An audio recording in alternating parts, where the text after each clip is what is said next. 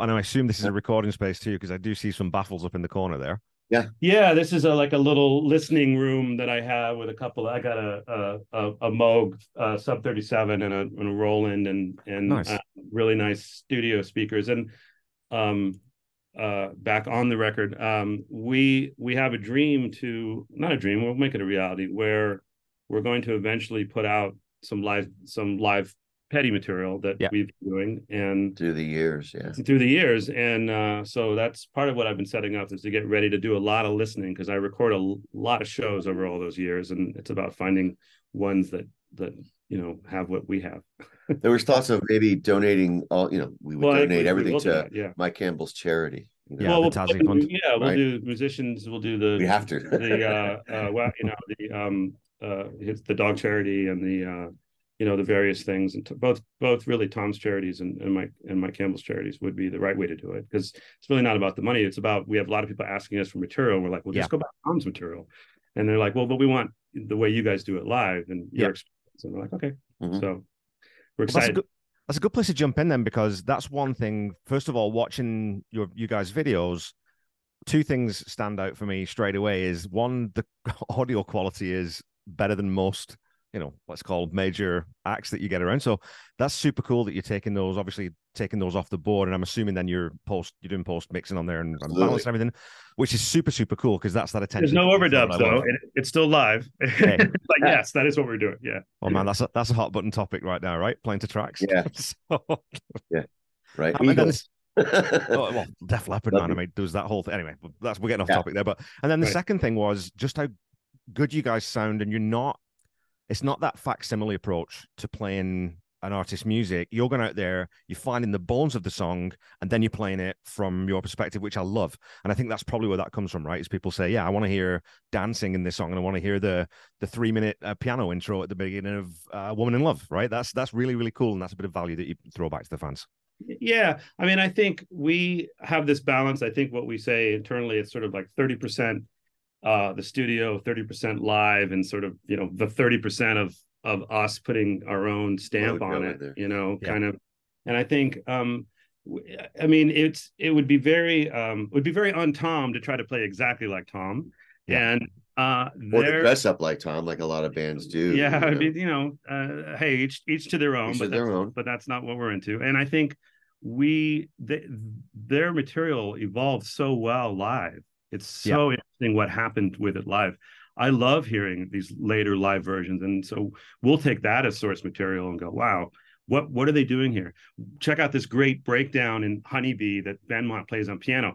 They didn't do that a lot, but they did that during that one era. We don't yet, but it's one of my dreams is to say, hey, this is a really cool moment. However we interpret it, but it's a very cool moment. So is that a decision that you took really early on then? Dan, did you both start the band, or Dan was it? No, we actually, here's the story in a nutshell, is that I joined from a Craigslist ad. And the band was called Petty Theft. Start that way. I know, it's true. But this is interesting. So I joined this band as a utility guitar and keyboard guy. And they were called Petty Theft, but I didn't know what they were at the time. And I met them. And it was a mixture of about 7 or 8 Petty songs with covers from other artists and then original songs, a lot. So I joined the band. I passed the audition, and right, and then we did about 4 or 5 shows, and it was kind of, the singer was decent, but it wasn't the way I wanted it to go, and I felt like I was going to kind of get out, and but then I thought, you guys have this great name, and they had nothing to do with Petty, right? It was the logo was a guitar with a handcuff around the neck. Right. It had nothing to do with Tom Petty. I'm like, you guys got 8 songs. What do you think if we did a full-on thing? Let's just learn the rest of the. I think we had a special dinner with just a subset of the band where we then hijacked the band away from some of the other people. We kind of did, and nothing to take away how they were as musicians, but we asked when we came up with the idea to go, let's do this, the 3 of us. The singer didn't want to do it. Right. He said, I really want to pursue my original stuff, and okay. So we auditioned a front guy because I wasn't thinking of it, and you weren't thinking of it at the time. We didn't know where we were going with it, or we needed something to look like them. We didn't know. Looked at like 4 or 5 people and just like, no, no, no. And then the drummer said, Dan, you're a singer. Why don't you try? Let's, really learn, about 4 or 5 and let's get together at my house and we'll play them. And so we did, and it worked out. They said, you're hired. Yeah. I said, really? Okay. And I am a Petty fan, but I wasn't like a diehard Petty fan. So I had to really get into that music. And now, after 20 years of exploring him and the deep cuts of his songwriting, I mean, I really have come to just love and appreciate what he's all about, more than I ever would have thought I would have. So that was a neat thing. I mean, Dan, just to not, Dan was a lead singer in original bands for many years. He's a front man. He's been a front. Yeah. And I mean, you should, talk about, I mean, you have had some amazing bands and some amazing early. Couple that. Well, it was a band called Frontline in the 80s and kind of like wanted to be a Toto kind of band out of Marin County. We won the Yamaha Soundcheck the first year. They had this big competition in California. We were the top 6 picked to do this contest from Yamaha out of like 5,000 tapes, and we were picked. We went down to LA, opened up for Bruce Hornsby at the Santa Monica Civic with all these judges and Quincy Jones and Henley, and it was really exciting. Oh my God. Came in second place. Winner goes to the Budokan to do the international contest. But we got a lot of, labels and stuff and cards at the time we were there, and very exciting time meeting all my idols. And but it didn't pan out in the long run. And then the 90s was a band called East of Eden, not the British one, the 70s. And we charted on college radio in 97. And then did some touring college campuses and things. And then I kind of took a break after not seeing it go to fruition. We were close, but everything was really close, but how the industry is. Took some time off, had some kids, house dad for a while. And then I, wanted to kind of play again. So I put ads out on Craigslist and also answered, at ads on Craigslist. So that's kind of how it kind of retooled back in. And then this thing kind of fell in my lap, and then we just went with it. Thank Craigslist. Yeah, Craigslist. I mean, it really was. It's kind of crazy, but Well, I think, I think Dan does have this amazing voice. It's not it's no intent of trying to sound like Tom. Elements of it do. Yeah. But it's him. It's his voice. And I think, your Beatles experience to huge Beatles fan. Yeah. Huge Lennon vocal fan. Yeah. People don't talk about him as a vocalist enough. Oh God. I just think it's the growl, it's the twist and shouts to the, how'd you love away, the subtlety of his voices. And then, I can go on and on about it, but that's where I come from. Also a really R&B influence of Marvin Gaye, Sly Stone. Those are the people I really listen to. Soul. Yeah. So that's kind of my influence for that. So I kind of throw that in there. It's kind of me. I might get a little busy at times at the band when we first started out to kind of, hey dude, just go, get the concept first, learn it, and then do your thing. And so I did. I took some good advice from Rory, our drummer at the time, to kind of like learn what he's doing and then change it. And I did that. So but he plays, as you saw in some of the video, he plays upside down. Left. Man, it freaks me out, dude. It is. And I'm right-handed. Geez, and the reason being is that I wanted to be like Paul McCartney. When I saw them, and one of the questions here of your influences, saw them at Sullivan when I was about 4, and I noticed that his guitar was going the other way. Yeah. So I had ukulele in the room, and used to mimic the songs put on the record, Do She Loves You and Look in the Mirror and Be a Beatle. And so I got used to the rhythm of Lefty, not knowing as a child that was upside down at all. And then as time, went on, I started to pick up a guitar and get serious about it. No one told me to turn it back upside down in my house. So I just kind of learned and became a songwriter because of that reason, is I didn't know how to read chords or anything, but I made them up in my mind. Yeah. What I thought was, D. I thought this was super. C major 7. I didn't know at the time, but here's this beautiful chord. So I was finding all that stuff out upside down. And upside down.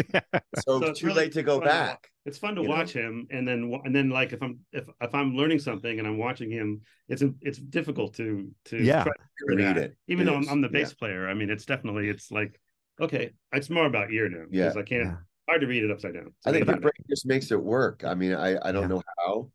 Now that guitar has to have the most pristine pick guard in the world, though, because it never gets downstruck, right? It's never hitting it. Yeah, and the top is awful on the other side because I bang the crap out of it. Yeah, I mean, and also I can't like be a session player to read the charts that way. I can't play that in inversion at all. But I can do stuff that other things can't do or the people can't play. The top end and what works on rhythm. So it's it's unique and it's me. I mean, when we're learning some of the, when he's learning some of these interesting acoustic with capos, there's definitely he's like, all right, that I can do, right? And that I have to do differently because I can't get those certain notes to ring constantly. Wildflowers, there's a top top G that he holds on it through the progression, and I can't do that. Yeah. So it sounds like, let's see, just give you an example. It's like it would be, and this note would stay all the way through, but I have to go. Yeah. Right. Instead of going, and this note stays all the way through it. I can't do that.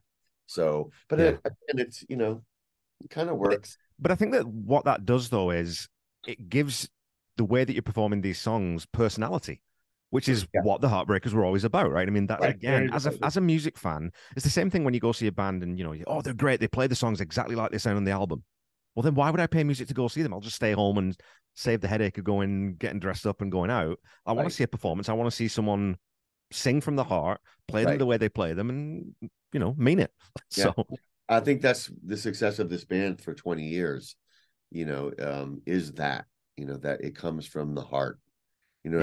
People that say it after a show, they say, "You guys, you have Tom Petty's essence. It's not necessarily you sound like Tom Petty, but you have the energy and the essence of what the Heartbreakers were all about as a band." You're also a really good band too. Really, really tight. Because that's I'll just fanboy with you, Django, for a second. Like that rhythm section is spot on, my friend. It's amazing. Oh my god. Oh, right on. Yeah, I mean, we, there's Adam. Adam. He uses the nickname Bagel. Adam Berkowitz. He's an incredibly solid drummer, and there's a whole element of. I mean, there's also the element of between Ferrone and Stan's drum styles around which one played swing slightly different. But I mean, Adam puts a kind of a swing in what he's doing, and it's like I'd almost call it a blend of both, maybe. We're a little funkier. I think I would say part of our his musical background. He was an engineer and a producer of a lot of different styles of music, and that's inside his drum style as well.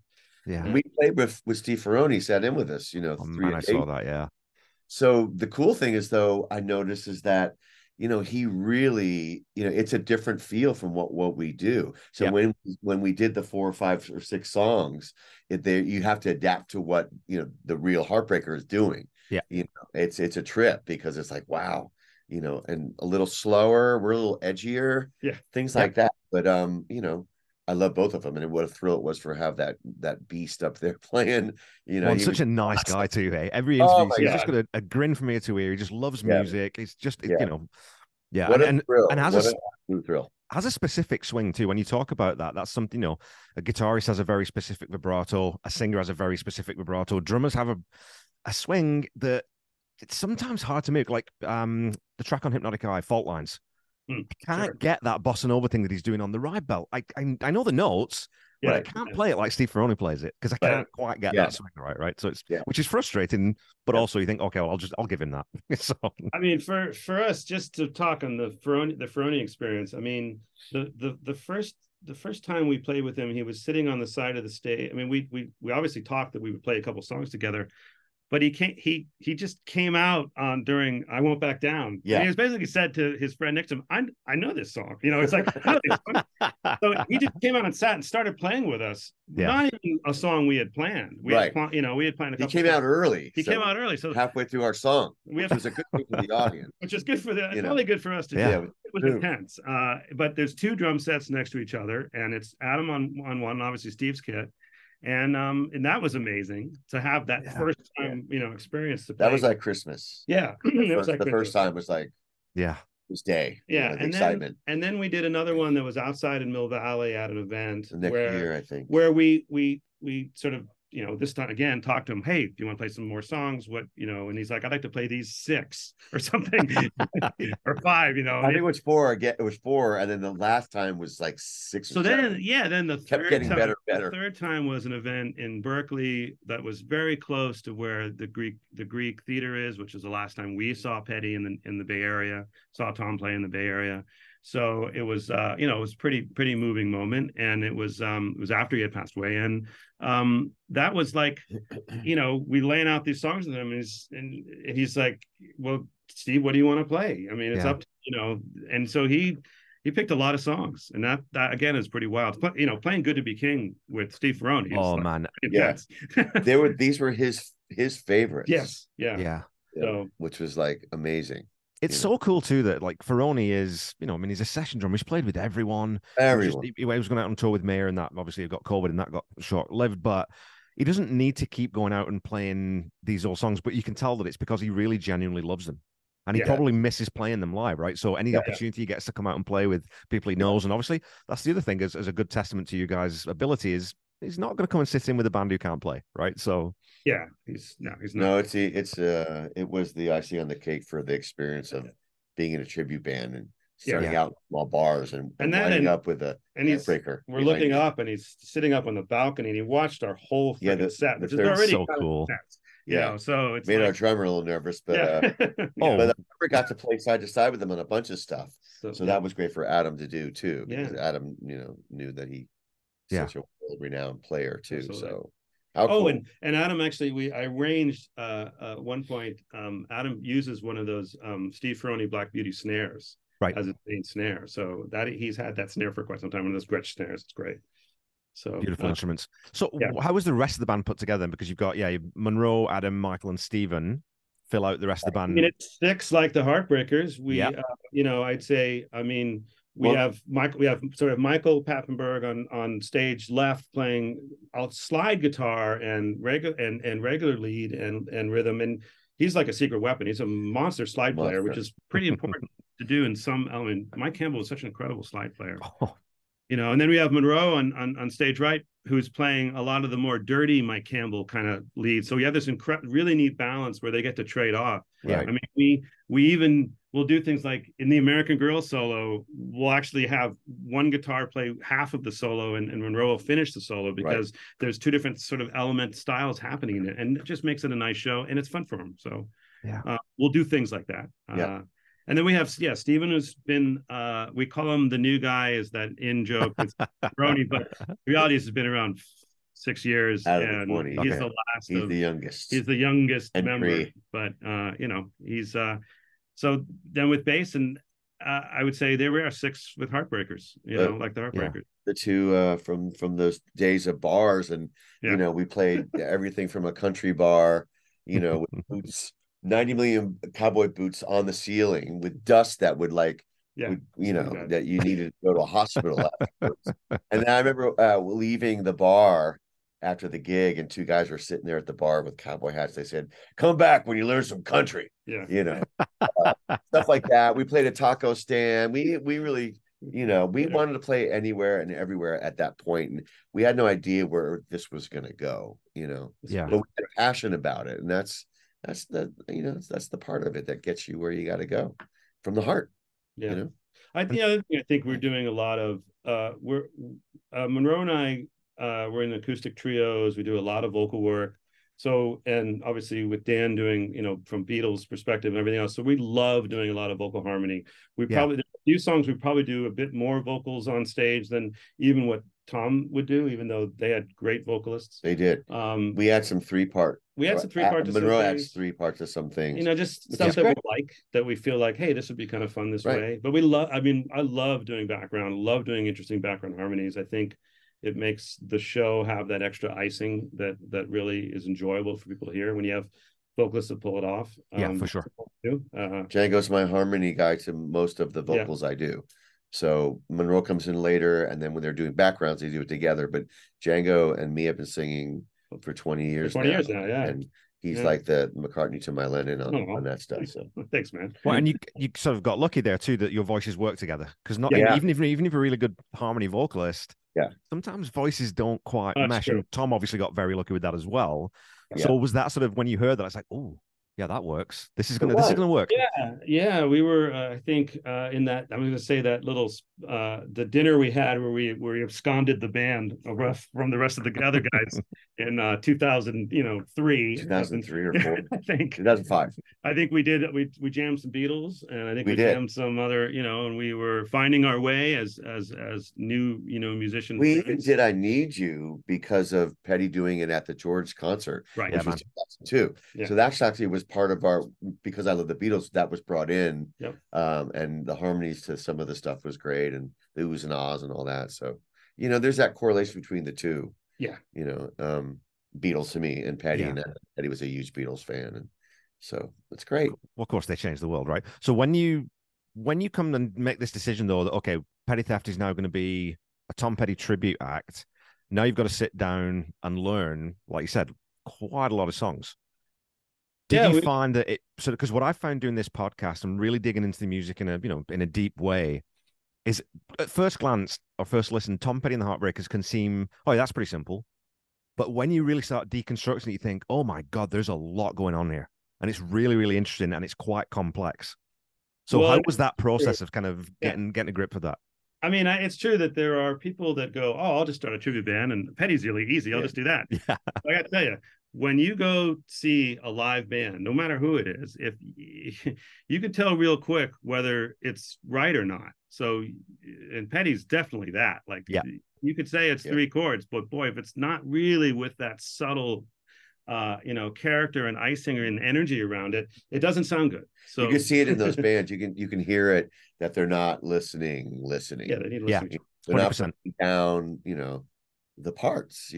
We call the spokes of the wheel. Really, I mean, that's kind of, that music is is simplistic, but it is not.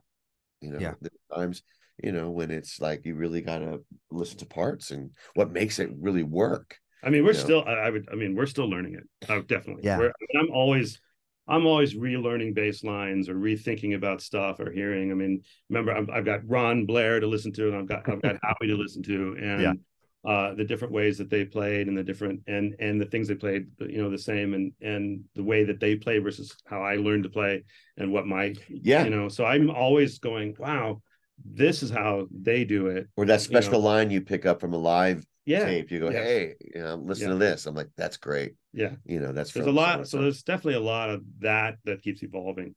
I mean, how did we, to your question, I mean, I think we sat and we rehearsed a lot. We learned, and we just kept learning more and more material, and we didn't sound that great in the beginning. I'm sure. I know it. And we've heard it. We've heard tapes, early tapes. But we kept doing it. Well, we had a lot of players cut. We had till we got to the actual lineup, which has been from 2008 or 9. Right. Those first 4 years were like people coming in and out. Yeah. Except for me and Django and the drummer. He finally left, and there was a point where after about 3 or 4 years, right? Drummer's like, I kind of want to move on from this, and let's take a little time off. And we did. And I also was thinking to myself, do I want to pursue this? Do I want to kind of, I'm not sure. And then this new tide of positivity came in, and Monroe, and because of your friendship, Monroe, and Adam, he brought Adam in, and then this other guy, Chris Collins, who's amazing guitar player, keyboard guy. And I was playing keyboards as we were a 5-piece the first 3 years. I was playing keyboards in front, and so it was good that we got rid of that, and I could just, designate being the lead guy. And then that's how that kind of came. So really, when Monroe and Adam came in, that's when it really started to click. And we kind of knew at that first rehearsal. I remember talking to Adam after the rehearsal, going, "This is going to be good." Yeah, we kind of knew, but we didn't know exactly what, but we said this is going to be something. It was a really good feeling. So again, that comes across too, right? I mean, band dynamics. You can tell when a band's really having fun and when they're going through the motions, when they're just getting the job done on stage. It's really clear. As if you go to see enough live music, it's like, that guy is definitely not talking to that guy. They're just not speaking. They're not looking at each other. They're not, so it's great that you guys get on that. And, obviously you guys have been friends now for 20 odd years, and and then those guys longer. Yeah. They know each other since high school. Three of the guys, Adam and Monroe and I, all graduated the same year, same high school in Mill Valley together. And so we've been known each other a long time. There's a great chemistry, there's no doubt. I mean, it's like this when we play together, it's definitely special, you know. Yeah. That's great. I mean, it's what you want, you know. And this is you're on your, well, I mean, you've got longevity because this is your 20th anniversary tour is that you're currently on, right? You've done Idaho, California, Washington, Texas. You're heading out to Utah, Oregon, lots more dates in California. How's being on the road? Do you enjoy it? I do. That's a look. I'm the oldest in the band. So he's like getting up early. I get a little cranky about getting up early, and then the waiting and the, you know, it hurts to wait, and you get there, you know, you have one day to do it and then fly back. We don't stay, and it's, you know, but when all is said and done, the hang out with these guys and all that, it's just it's fun, and you know, pull up my socks and do it. Well, so a musician says the waiting is the hardest part. That's where the line comes from. Right? And then playing for new audiences, especially out of California, it's, you know, there's a different vibe at times. Yeah. You know, I'm not to shoot down the Bay Area at all, but it's like you kind of go, wow, you know, certain areas that we play. Yeah. Just to add to that. I mean, so now we regularly go to Utah, and I guess this year we'll regularly going to Idaho. And that's just been amazing. So we'll be we're in Utah in September. We're in Idaho, and then on a Friday, and then Utah on a Saturday in September, playing at the State Room, which is a real, you know, we're playing venues now that like national touring acts go through, and that's of course really, really fun. The other weekend we were in Seattle at the Showbox, and the Showbox is where Petty Fest was. It's where obviously a lot of, you know, incredible Seattle bands played, and we had a fantastic time. It was our first headline there and our fourth time playing there. So one is back. Let's talk a little bit about the songs then, because you know you've got this massive catalog. And again, when I started this podcast, I was like, okay, well, there's 16 albums. I'll get through that in about 4 years. And then I find Playback, and then I find Anthology, and I find it's like, and all these B-sides and Mudcrutch. Oh, yeah, I should probably do the Wilburys. Oh, and I should probably do this too. And it's like, oh my God. So when you're picking songs for a tour, how do you go about that? Is it down to like, because I know in old bands, and my dad was a musician when I was growing up, and he said that if the singer doesn't like the song, like, oh, that cuts it out straight away. So what's your process for deciding on a set list? I mean, I think we obviously we have to have the same balance that Tom probably did, which is he's got to play some of the songs that are really well known. Yeah, he's got to blend it in with songs that you know, are deeper cuts. I mean, I start to get annoyed with the phrase deep cuts. I feel like all the music is, you know, really awesome, and I just enjoy doing it. But don't they call the 16 that they have to play, or the 13 or 16 that they have to play? I think that's where you start. You know, then we kind of, you know, take it from we change out stuff that we're in a mode of playing. There was a period of time we were playing a lot of Damn the Torpedoes, and we were playing, you know, a lot more cuts from that. And then, you know, and lately we've been working on a lot more Wildflowers, and doing Crawling Back to You, and you know, really a lot of, you know, and we want to do more House of the Woods, House of the Wood, you know, just love that stuff. Really interesting stuff to play. I mean, I think we have to have that balance of playing songs that people really know, especially if it's a new audience of ours or a new audience of Tom's music. You know, but we make it a show, and we create this, you know, emotional experience of what we're going to do, perform that music. Well, that's because I was looking on setlist.fm just to kind of get a rough sense of what that looks like. And you've got the other thing I noticed that threw me a little bit at first was that you got 2 covers in there that you do. So you do Papa's Rolling Stone and The Joker fairly frequently. I was like, well, why would they pick those 2?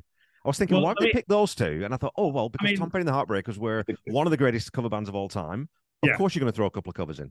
Right. Well, so The Joker is a really good one. And it's interesting to me, you know, 2 things. One, it was the song that inspired You Don't Know How It Feels. I mean, he's talked about it many times. Not everyone realizes that. And maybe they're like, what? We didn't know that. We didn't know that at the time. At the time, it was just a natural feeling that we just felt something, did it.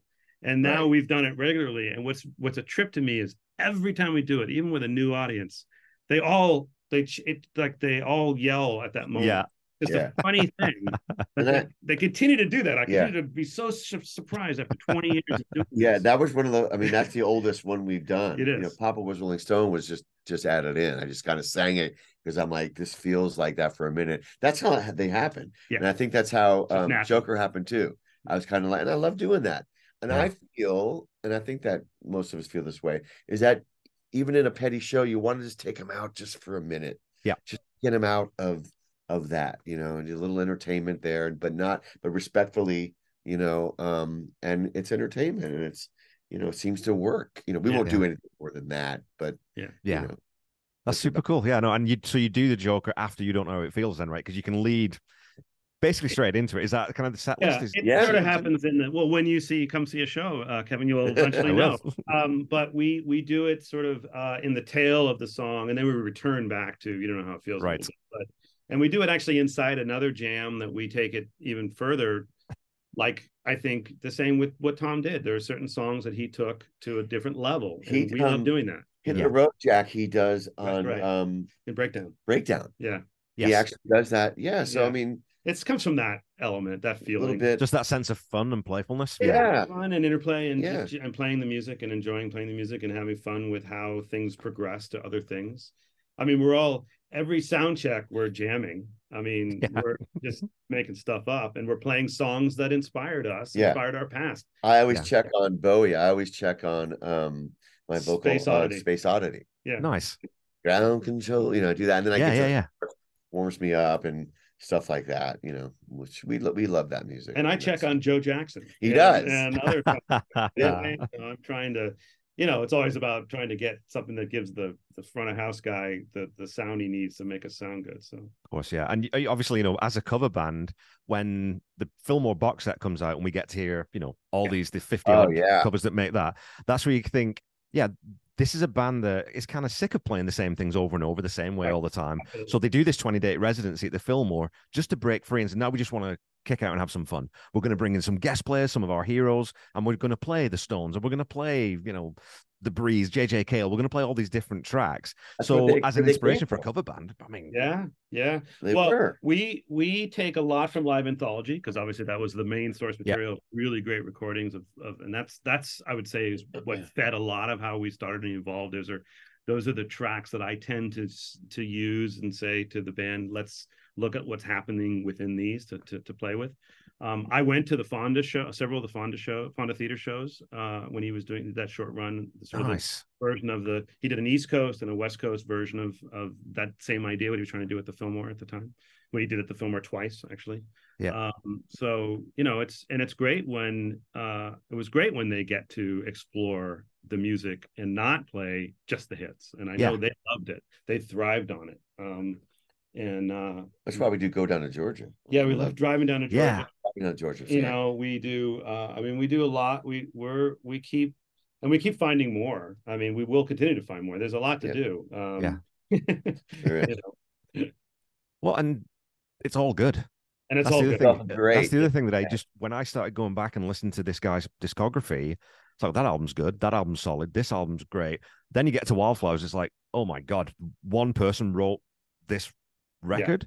And then even so, I've always said that the thing that separates Tom from his contemporaries, maybe like Bruce or even Dylan, is that once he got to that stage where he could have gone into greatest hits mode and just toured off the back of his greatest hits, he then puts out a blues album. He does Mojo. He then puts out Hypnotic Eye, which is this is a guy who's still, his trajectory is still upwards as a songwriter and as a musician, which is pretty incredible for a guy that age and a sort of a band like that, right?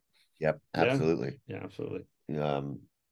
I mean, all that was there's songs off Hypnotic Eye and off of Mojo. I mean, we were doing I Should Have Known It for a bit. Yeah.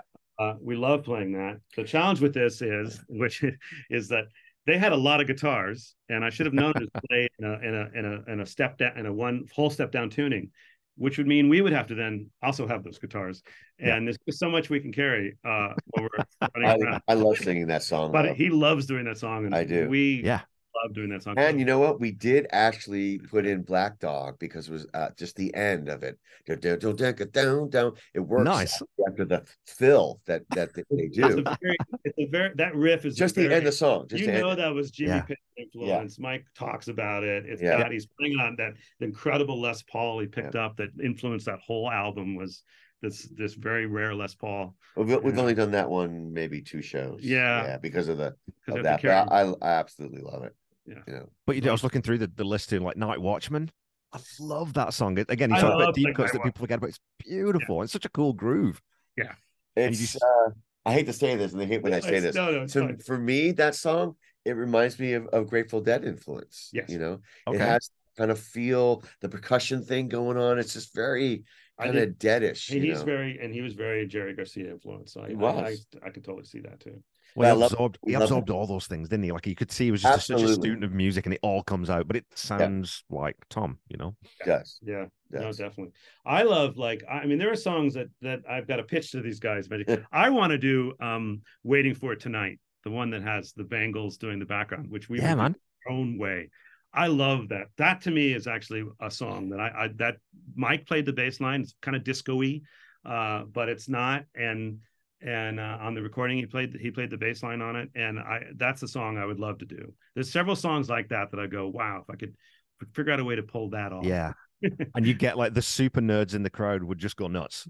Yeah, like hearing a song like that, because those B-sides and outtakes there, you just we get a lot of people that want us to do Spike. Or Cole on LSD. I'm learning that one just for my solo gig I do just for fun. Another one I love is To Find a Friend. I'm just falling in love with that song. Yeah. A Higher Place and To Find a Friend are probably the next two that Dan and I will learn first to then to the band and go for. So is that the process then? You guys work out sometimes the parts and then I mean, to really get a song down, if we can sell the lead singer on it fully, and he gets the lyrics and everything, then the band will find its way, and it may not instantly find its way, but it will find its way pretty rapidly. Yeah. So. Cool, man.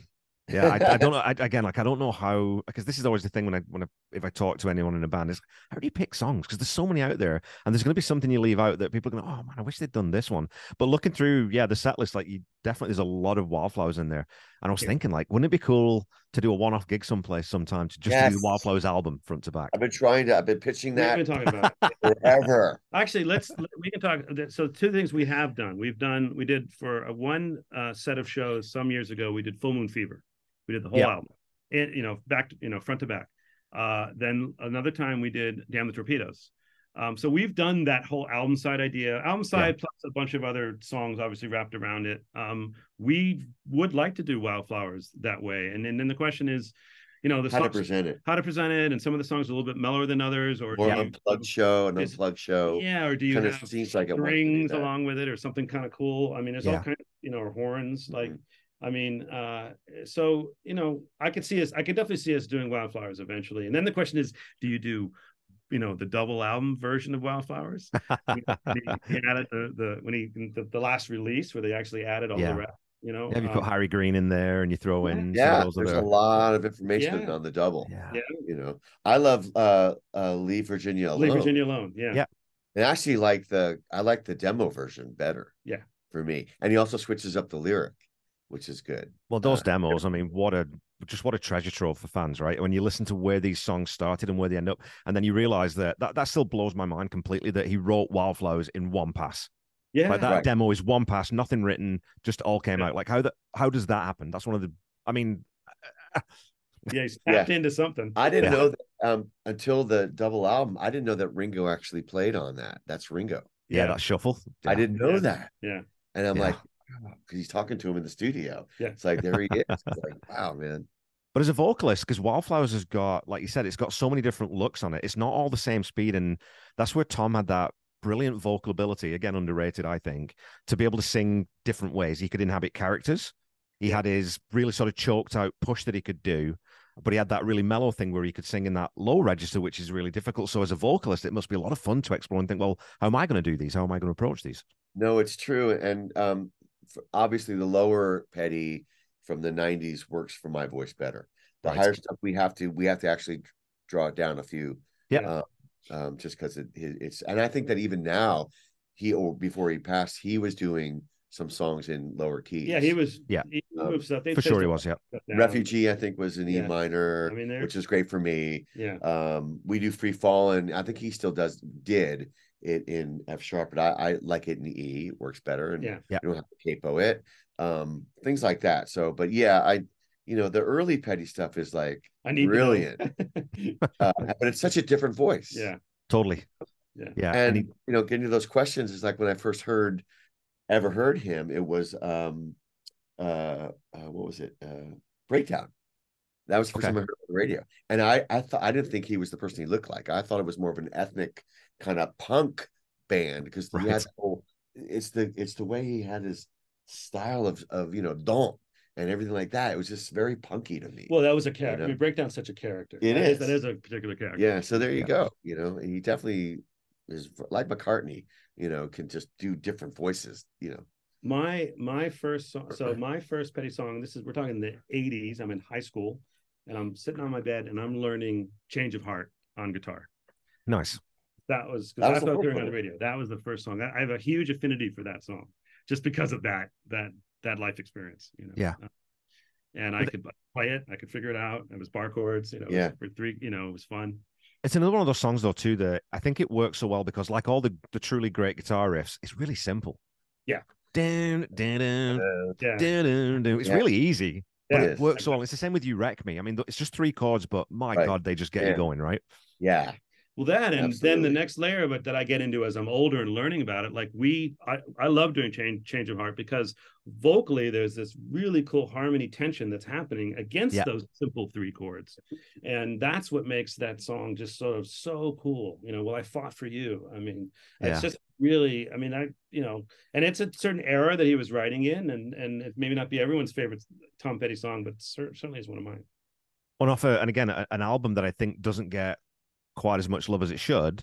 Long After Dark it's their 3rd album with Jimmy Iovine, and it's at that point where they're really good at this now. They're really good at sort of arranging songs, getting in the studio and getting really good takes and getting them sounding great. Yeah. And so I think because I think it's very polished, I think that's where some of the purists think, well, this kind of sounds a bit like Hard Promises and Damn the Top of It. But there's some great songs on that album. Have you guys ever done Straight Into Darkness? It's one that's on my short list that I want you guys to do it. We might have tried it in the early Petty. Yeah, I think we will. One of the guitar players. It's got the piano thing that feels a little Police like. It's that little it's got that whole little phrase against the 3 chords. But it's a really cool song. And I could see us doing it eventually. It is something I'd like to do. It's on my short list for sure. Runaway Train, is that the one? Runaway Train's one of your favorites. Now I would do that not as 80s with the drum machine, but if we took that song and made it more organic, it's a great song. I love that song. Yeah. And I just discovered that on the what was it on? That's also on Long. Actually, I don't even remember. It's on Let Me Up. Let Me Up, I've had enough. Yeah. But I didn't know it till the greatest on the not the Anthology. I think it's not on Anthology. No, maybe you just sent it to me. I found a couple. I love this thing, man. I love this song. This is totally me. I found some live versions where it didn't sound like their studio track. It doesn't have the synth parts are slightly different. Yeah. Right. And I was like, that's how we want to do it with that edge. Yeah. Right. And then Mike Campbell did he sort of did like a solo version of it on an Instagram thing like last year. I was like, that song, we should do that song. I love those videos when he just gets super technical about, this is how I constructed this and this is how I did this. Yeah. He's talking about the greatest songs of all time. Oh, well, just throw away. I just did that. And I showed Tom and he thought it was okay. So I just love the casualness of it. But yeah, I mean, Runaway Trains, like I said, when I covered that song, when I talked about it on the episode, I think it really suffers from that production aesthetic of the 80s. It really gets locked into that time where if you do it without all that synth bloat, it's a really good song. Really clearly song. I'm going to have to listen to that episode of your podcast now that we know what we're talking about, because now I'm intrigued. We're pitching that to the band now, man. Yeah, we're in. That'll be the... But it's also funny because you mentioned the piano bit on Straight Into Darkness. Yeah. And that's the thing I mentioned when I covered that one. It's like, that's King of Pain. Yes. So I don't know if Sting sort of heard that and thought, well, I'll use that, or it's just that conversion evolution. I look at that and I go, wonder what, you start to wonder which year something happens and you go, on the bar for some out. I don't know. Maybe we think that because we both hear it, but hey, it may have been totally organic and had nothing to do with each other. You know? Absolutely. Okay, well, Petty Theft is on tour, the 20th anniversary. Kind of always on tour.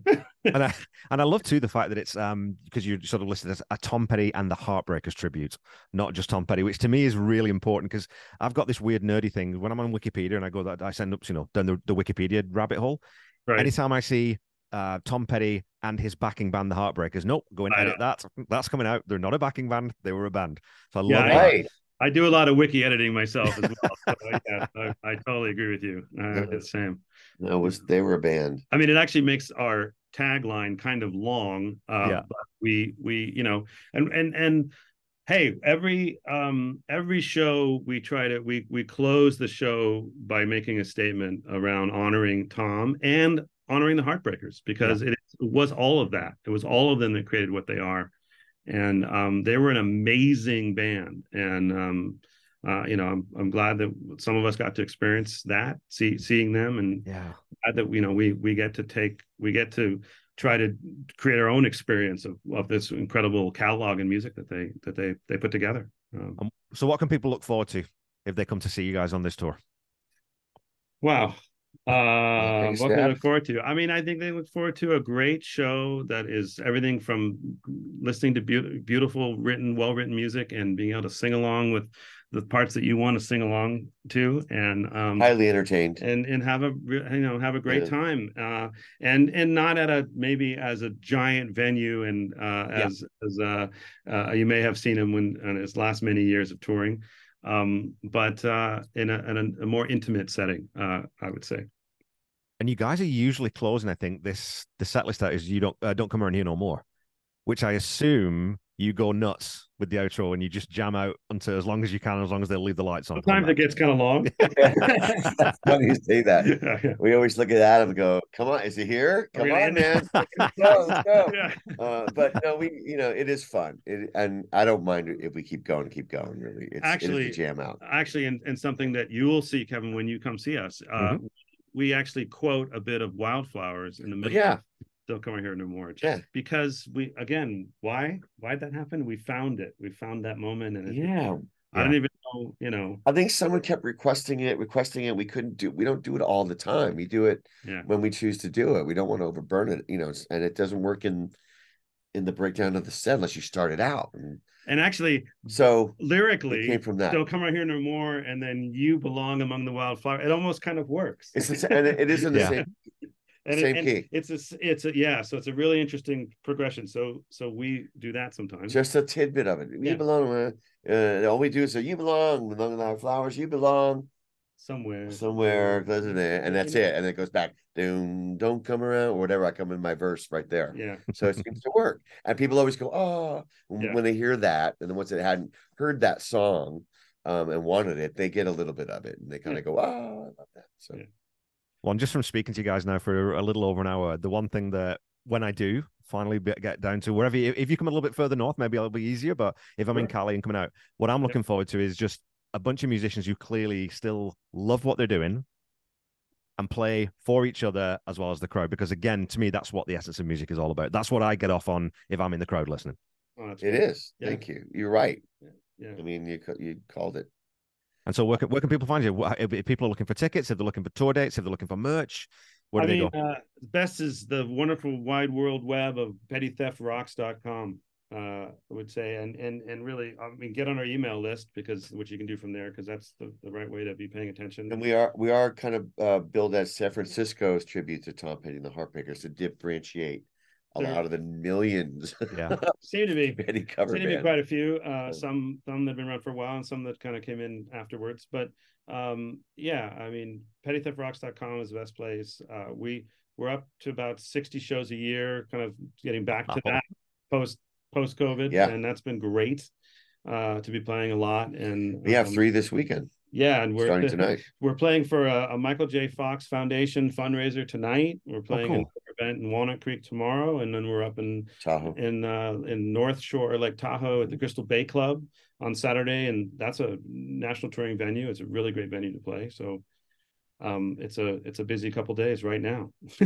It's just getting ready to go out and do what you love, right? You just wait. All you do is waiting to get on stage and enjoy That's it. right. It is the hardest part. Yes. Yeah. We're actually out of here in about an hour and a half to drive to that venue to play. So even on a Thursday. Well, hey, thanks so much for coming on the show, guys. It's been a genuine pleasure. And like I said, I really do want to come and see you guys now, because I feel it's always different too when you've spoken to someone in a band and you have just a little bit of a different connection. You think, okay, yeah, they're the real deal. It was the same thing when I spoke to Jake Thistle, the young kid who's got to build his career now. Same thing. It's like, yeah, this kid gets it. He's not faking it, and he's not doing it, because he can lean into Tom Petty and you can get people out, but you're doing it for the right reasons. And so this episode will go out September 1st. On a Friday. I'm going to put it out as a special app. So yeah. So you know what, people, go check out Petty Theft. Go hang out. Go talk to the boys. I'm sure they'll chat to you after the shows. And absolutely. Pleasure. Thanks for having us, Talking Kevin. to you, sir. Yeah. Awesome, man. Yeah. There we go. We'll wrap there. That's awesome. All right. Cheers.